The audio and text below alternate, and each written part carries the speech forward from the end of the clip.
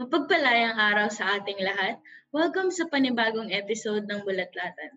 Bulatlatan is Bulatlat's weekly podcast on pressing issues in the Philippines. Noong nakaraang linggo ay lalo pa nating kinilala ang spokesperson ng Bahaghari na si Ray Salinas, kanyang advokasya at ang kwento sa likod ng laban ng Pride 20. If you missed last week's episode, you may visit Bulatlat's Facebook, YouTube, Anchor FM, and Spotify. Ngayong araw, tatalakayin naman natin ang tungkulin na ginagampanan ng mga kabataan sa pagsisiwalat at paglalahad ng katotohanan.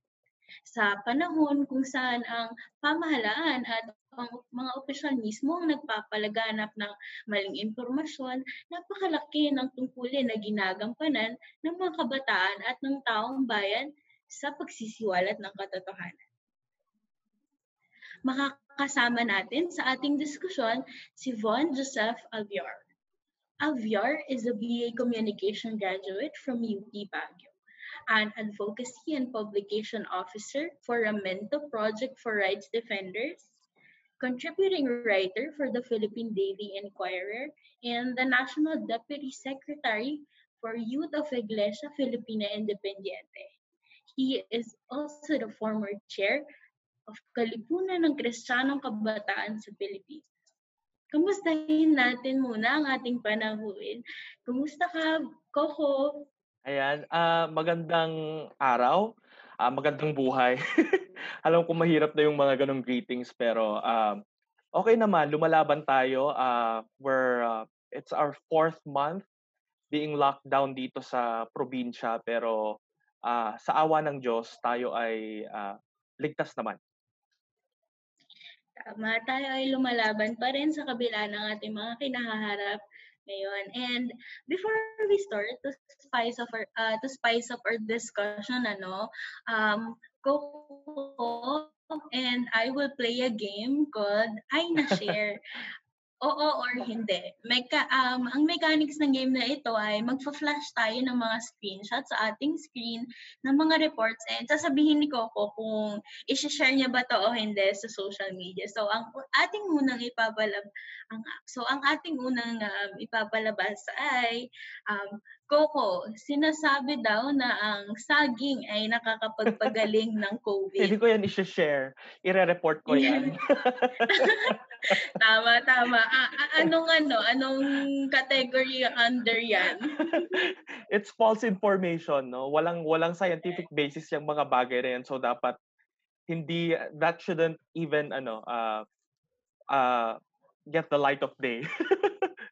Paano kung tita mo yung nag-share niyan? Alam naman natin may mga tita and tito Mm. tayong mga mahilig mag-share ng mga ganyan. Ay, oo. In fact, karamihan nga sa mga, susceptible sa pag-she-share ng mga ganitong information ay mga older generations. Pero I'll tell my tita na i-take down yung post na yon and then, tell her din na i-confirm niya muna, maghanap siya ng research bago siya mag-share ng mga gano'n.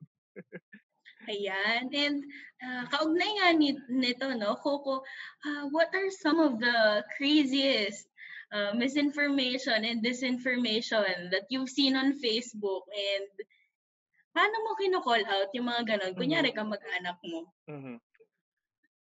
Off the top of my head 'no, dito sa province, dito sa Sanchez Mira, nagkaroon kami ng case recently, na ng COVID-19. So basically, ito yung first confirmed case namin dahil sa, isang locally stranded individual na bumalik dito galing Cavite. Ah, May mga tao na nagsasabi na nakipag-inuman daw siya bago siya ma-ospital dito sa amin, sa tabi namin. Sinasabi na dapat daw i-lockdown yung area, which happened naman at sunugin daw yung bahay nila. It's it's it's based off of a disinformation 'no, a certain fear din na hindi nila alam kung ano yung hina-handle nila and sobrang backward pala ng tao if you aren't careful about the things you share and alam mo naman tsismis, 'di ba? And it really reminds us na napaka-damaging ng mga ganong, instances kapag hindi nako-confirm yung info, 'yun. Susunugin Ayun. daw. Naku. Naku, napaka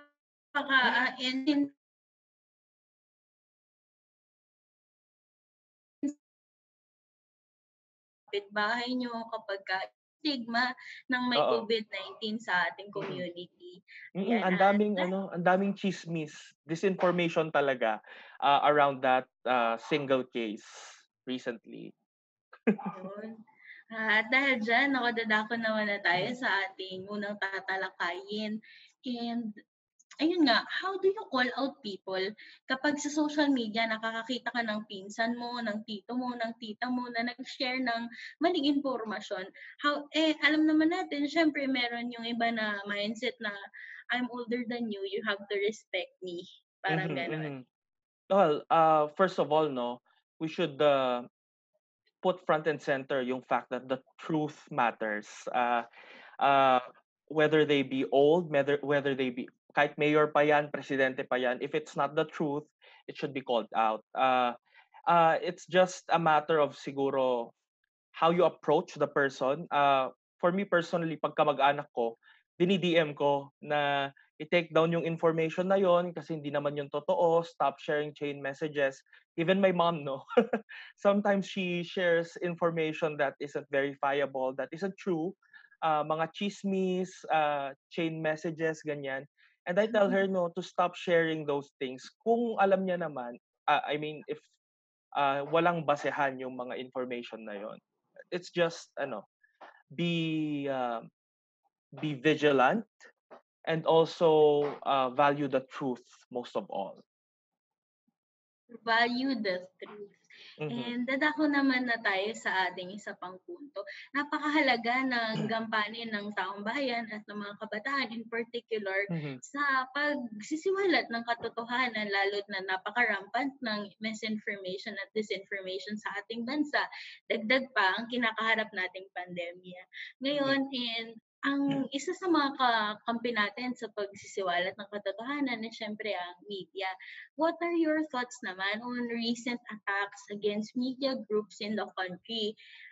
Bigyan natin ng halimbawa, ang Mhm. kasama rito yung kaso ni na Ms. Maria Ressa at Reynaldo Santos ng Rappler, yung ABS-CBN franchise, and huwag din natin kalimutan yung kamakailan naman na nawawalan na journalist sa Cebu na inabduct. And ang kaso ni Frenchie May Cumpio. What are your thoughts? Paano ito nakakaapekto sa truth telling? Mhm. Ako naniniwala ako that any attack on any media platform, no, any media outfit, is an attack on all of the press. Marami ang mga taong nagsasabi na, hindi naman yan issue ng press freedom kasi pag wala naman ang ABS-CBN o pag wala ang Rappler, may choice pa naman daw. Pero tama rin yung sinasabi ng Rappler, no, that it's really the chilling effect that it causes on all of the journalists and all truth tellers, people who document, people who do paralegal work, lahat ng mga nagko-cover ng mga issues na ito, nagkakaroon ng takot. Uh, for me, it is it is important that we, sabi nga ni Maria Ressa, hold the line. Keep being brave, keep telling the truth, and always focus nga doon sa value talaga ng katotohanan. Kasi if we do not call out evil and falsehood for what it is, talagang mawawalan tayo ng mga tao na poprotekta dito sa katotohanan na ito. We have to be brave talaga. Yan, at mula sa mga binahagi mo ko kung ano, sa tingin mo, how will the intensifying media repression affect people's right to know?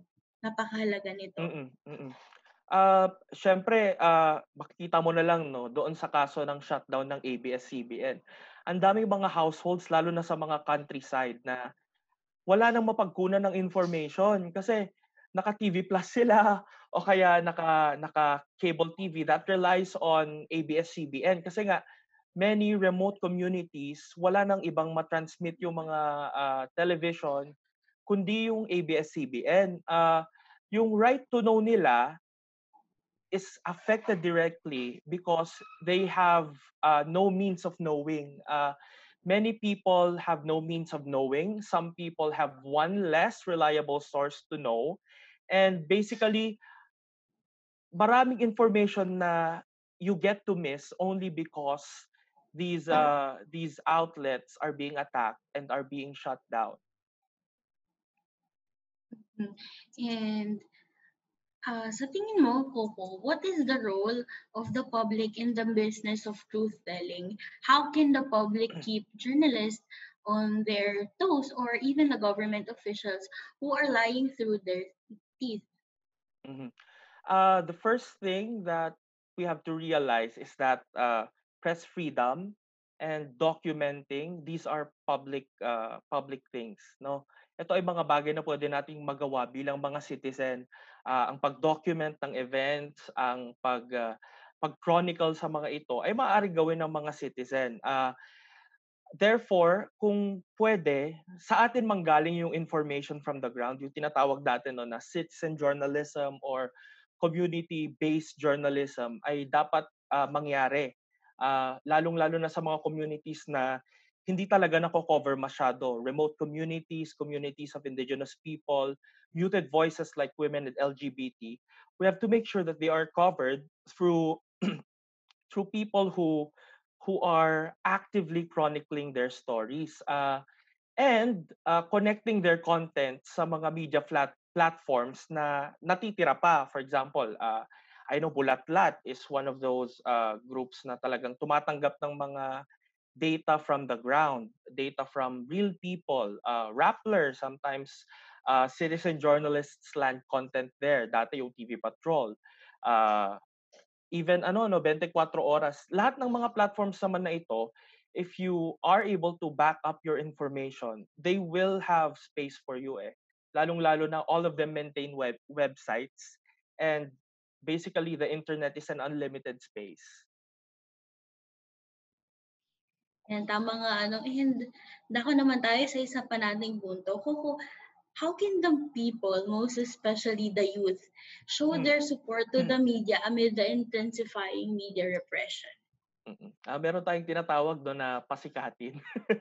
It's call out culture. It's a double-edged sword. Sometimes it's bad, but sometimes, many times, it's a good thing then, no? Like some movements like Iha Ako, where people have been calling out older generations for being mute or being insensitive against sexual harassment on young people. So we have a platform that we are masters of, kumbaga. Marunong tayong magpa-viral ng mga bagay-bagay eh. Marunong tayong mag-anggulo in such a way that it catches fire online. So, gamitin natin ito for social good. Pag-call out tayo ng mga tao who are doing bad things and follow through din. Pasikatin natin with consistent efforts on social media and of course, pati sa mga media platforms if we can reach out to them. No? So let's make noise and make that noise consistent. Yeah, be consistent. Mm-mm. And isa pa ng pinakamahalaga din, ang malaman natin bakit mahalaga na maging mapanuri bilang mambabasa o tagapakinig. Anong pwedeng gawin ng mga mambabasa at makikinig? Ano yung role nila sa truth telling? Mm-mm. Mm-mm. So basically, sa truth telling, ang pinakaunang masasuggest ko is really look for fake news and report them. Purge them. Make sure that they are called out. These people who are sharing them, kasi basically, fake news is one propaganda machine. Starve trolls where you can.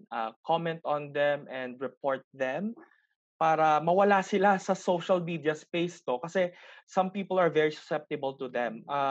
Make people more media literate kasi ABS-CBN's, for example, and Rappler's coverage of the news and Bulatlat's coverage of the news, sometimes sinasabing fake news pero it's just a predisposition or a play with perspective or angling. So let's make sure na people know what fake news is and what bias is, and where bias serves social good more than anything, no? And also, matuto siguro tayo na mag-cross-reference.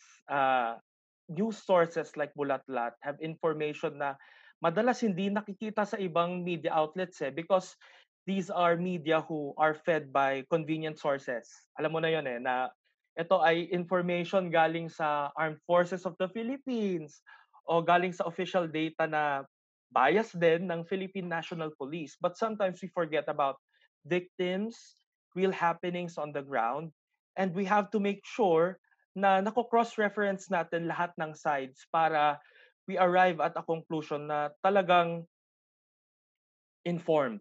Hindi yung galing lang sa iisang source at minsan yung source na yon ay alam nating problematiko. Ayun. Ayan, at bago naman tayo dumako sa isa pa nating question, no, magfa-flash ulit tayo ng report. So, Coco, ito, flash natin sa ating screen. Sinabi na ni DOH Secretary Duque na na-flatten na ang curve. Ano masasabi mo? I-share mo ba to o hindi? I-share ko with comments. Sige, anong comment natin? He's playing with the words very, very dangerously. It's not exactly yung sinasabi ko nga dati pa, no, when he first claimed that the curve was flattened and that we were winning, he was saying na na-flatten natin, pero ang sinasabi ko naman is, yes, na-flatten natin at the top. you know, thousands of cases daily, ibig sabihin, flat siya, pero sa taas, di ba? So, we're not really solving the problem here. We're not containing the cases. It's a consistent reportage of confirmed cases na hindi bumababa. Tapos, syempre, isasuggest ko din yung mga bagay na matagal na nating ipinaglalaban, no? Like, more aggressive contact tracing, siguruhin din na covered yung humanitarian needs ng marami sa ating mga kababayan who are affected, etc. Sobrang dami nito and I can go on for days about this. Pero yes, I will share it and I will comment with so much anger to it. Angry react. Pwede ba yun magkasabay? Angry and haha-react. And yes, mula dito sa iyong binanggit, ano yung implikasyon kapag yung mga public official natin ang nagbabahagi ng mga ganitong statement, ng mga balita? Ano yung implikasyon nito sa publiko? So far, no, from what I've been seeing sa trends, some people are just so preoccupied with preserving yung powers ng mga taong mga public officials na ito that they would bend this news for the good of that person in power. Pero sa tingin ko, the truth again has to be told without far-fetched conclusions like that. If we are losing the battle, we have to accept that we are losing. Kasi nga, di ba, the first crucial step to solving a problem is acknowledging that there is a problem. And whenever they twist the perspective and say na, nananalo tayo, na-flatten yung curve, we've been doing so well, we are a model, etc., etc., we're not really solving the problem. We're not acknowledging the problem, the first step. And in the long run, lalong-lalo na sa kaso ng COVID-19, no, where time is everything, we will lose. We will lose. We're already in the longest lockdown in the whole world and we're still losing. Kaya kung ako sa kanila, sisimulan ko nang magsabi ng katotohanan without yung kanilang masyadong bias, no? Far-fetched bias that does no good para sa ating mga mamamayan and only confuses some of us. Tama at napakahalaga nga ng tungkulin din na ginagampanan ng gobyerno, lalo't ngayong may pandemya tayong kinahaharap with DOH na naglalabas ng pabago-bagong pagpresenta ng data ng COVID tally, ganyan.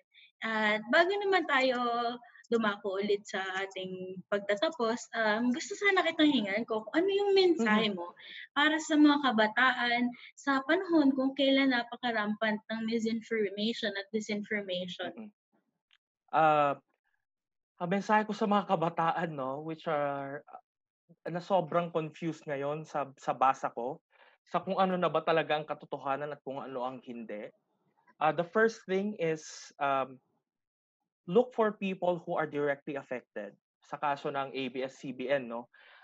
Sige, alam ko magtatalo tayo tungkol sa issue ng press freedom, etc., etc. And to me, it is really an issue of press freedom, no? Pero let's look for issues pa that add on to that and enrich the discussion, such as yung issue ng labor, no? 11,000 workers na walang ibang mapupuntahan. I mean, Bulatlat and other media outlets will not have 11,000 slots waiting for all these people, and it's a dog eat dog industry, di ba? Alam natin yan as people in media. These 11,000 jobs don't have anywhere to go. And that is the issue na that will unite us. So let's look for these people, these 11,000 workers, and listen to them. Let's look for the big victims of bombings, di ba? In Lumad communities. Let's look for victims ng LGBT oppression. Let's look for people who are commonly muted or not reached. Tapos sa kanila tayo magsimulang maghanap ng information. Kung maaari nating ma-amplify yung information na yon by chronicling these, writing about these kahit sa social media platforms natin, and connecting to media outlets. May mga op-ed, no, like sa Philippine Daily Inquirer, merong young blood yan. These media outlets crowdsource information from us. Let's give them information that come from real victims. And pinakahuli siguro sa lahat is huwag tayong matakot. You know, in the case of ABS-CBN, I've emailed our Congress person, no, the representative of our congressional district dito sa Cagayan province, to tell her na bakit ka naman bumoto ng ganun sa anti-terror law and sa ABS-CBN franchise. Alam mo ba na karamihan sa aming mga mamamayan ng Sanchez Pira at ng Congressional District 2 ay mga walang ibang mapagkunan ng information kundi ang ABS-CBN? Alam mo ba na marami sa amin have actually, sentimentally been with ABS-CBN since matuto kaming magkaroon uh, ng consciousness ng kung saang network ba kami makikinig. So basically, importante that we continue to be brave, call out powers who we think have maligned us, and continue to be brave in covering, no? Again, sorry. Again, central ang truth. And if the truth is that people are suffering and people are misrepresented dahil sa mga boto na ito, sa information na ito, sa walang katotohanang bagay na pinepedal ng maraming tao, kailangan tayong maging brave and vigilant against them. Kasi if we are not brave, there's no other way if we are not brave, if we keep silent on these issues, wala nang lalaban, di ba? Wala nang magsasabi na mali sila. Wala nang magsasabi na dapat ito yung pakinggan natin. Wala na tayong advocate na talaga magre-represent sa kung ano ang nangyayari sa atin sa grassroots. So, importante talaga yun kung ano yung sinabi ko sa unahan, ay siya rin sasabihin ko sa dulo. Let's value the truth. Otherwise, if we just let it be, hindi na tayo democratic country at all We're a country of puppets, we're a country of blind people, we're a country of silent people. And the people should be sovereign. And the people should not keep quiet and should rise up and represent themselves when they are not represented anymore by their own representatives in government. Maraming salamat. Ayan. Bago yun, Coco, baka may mga gusto ko pang idagdag bago tayo magtapos. Baka may mga gusto ko pang idagdag. Ayan, so ako po ay nagtatrabaho ngayon sa Ramento Project for Rights Defenders, isang faith-based non-government organization that is in charge of human rights defense issues. No, I'm currently the publication officer. So if you have any concerns about your rights as a human rights defender, maaari po kayong humingi ng tulong sa amin. So you can just like our page and message us sa Ramento Project for Rights Defenders sa Facebook. Also, if you are someone who is willing to express their opinions as a human rights defenders firsthand, no, if you have opinions and anything like that, we are willing to be your channel. So basically, we post updates, we post content from partners and human rights defenders. So if you have anything you would like to say, we can help you by ramping them up and publishing them. Yan, maraming salamat. At ika nga ni Coco, value the truth. Huwag matakot and continue to be brave. Yan ang mensahe mula kay Coco para sa ating mga kabataan at kapwa mamamayan ng Pilipinas. Malaki ang ginagampanan nating tungkulin para i-hold accountable ang ating gobyerno. At napakahalaga na lagi tayong pumanig sa katotohanan. Yes. Maraming salamat, Coco, sa napakagandang diskusyon at para sa ating mga tagapanood at tagapakinig, para sa mga ganitong uri ng talakayan, maaaring bumisita sa ating Facebook, YouTube, and Spotify, Bulatlatan Podcast. Maraming salamat at ako muli si Rain Tarinay para sa Bulatlat, Journalism for the People.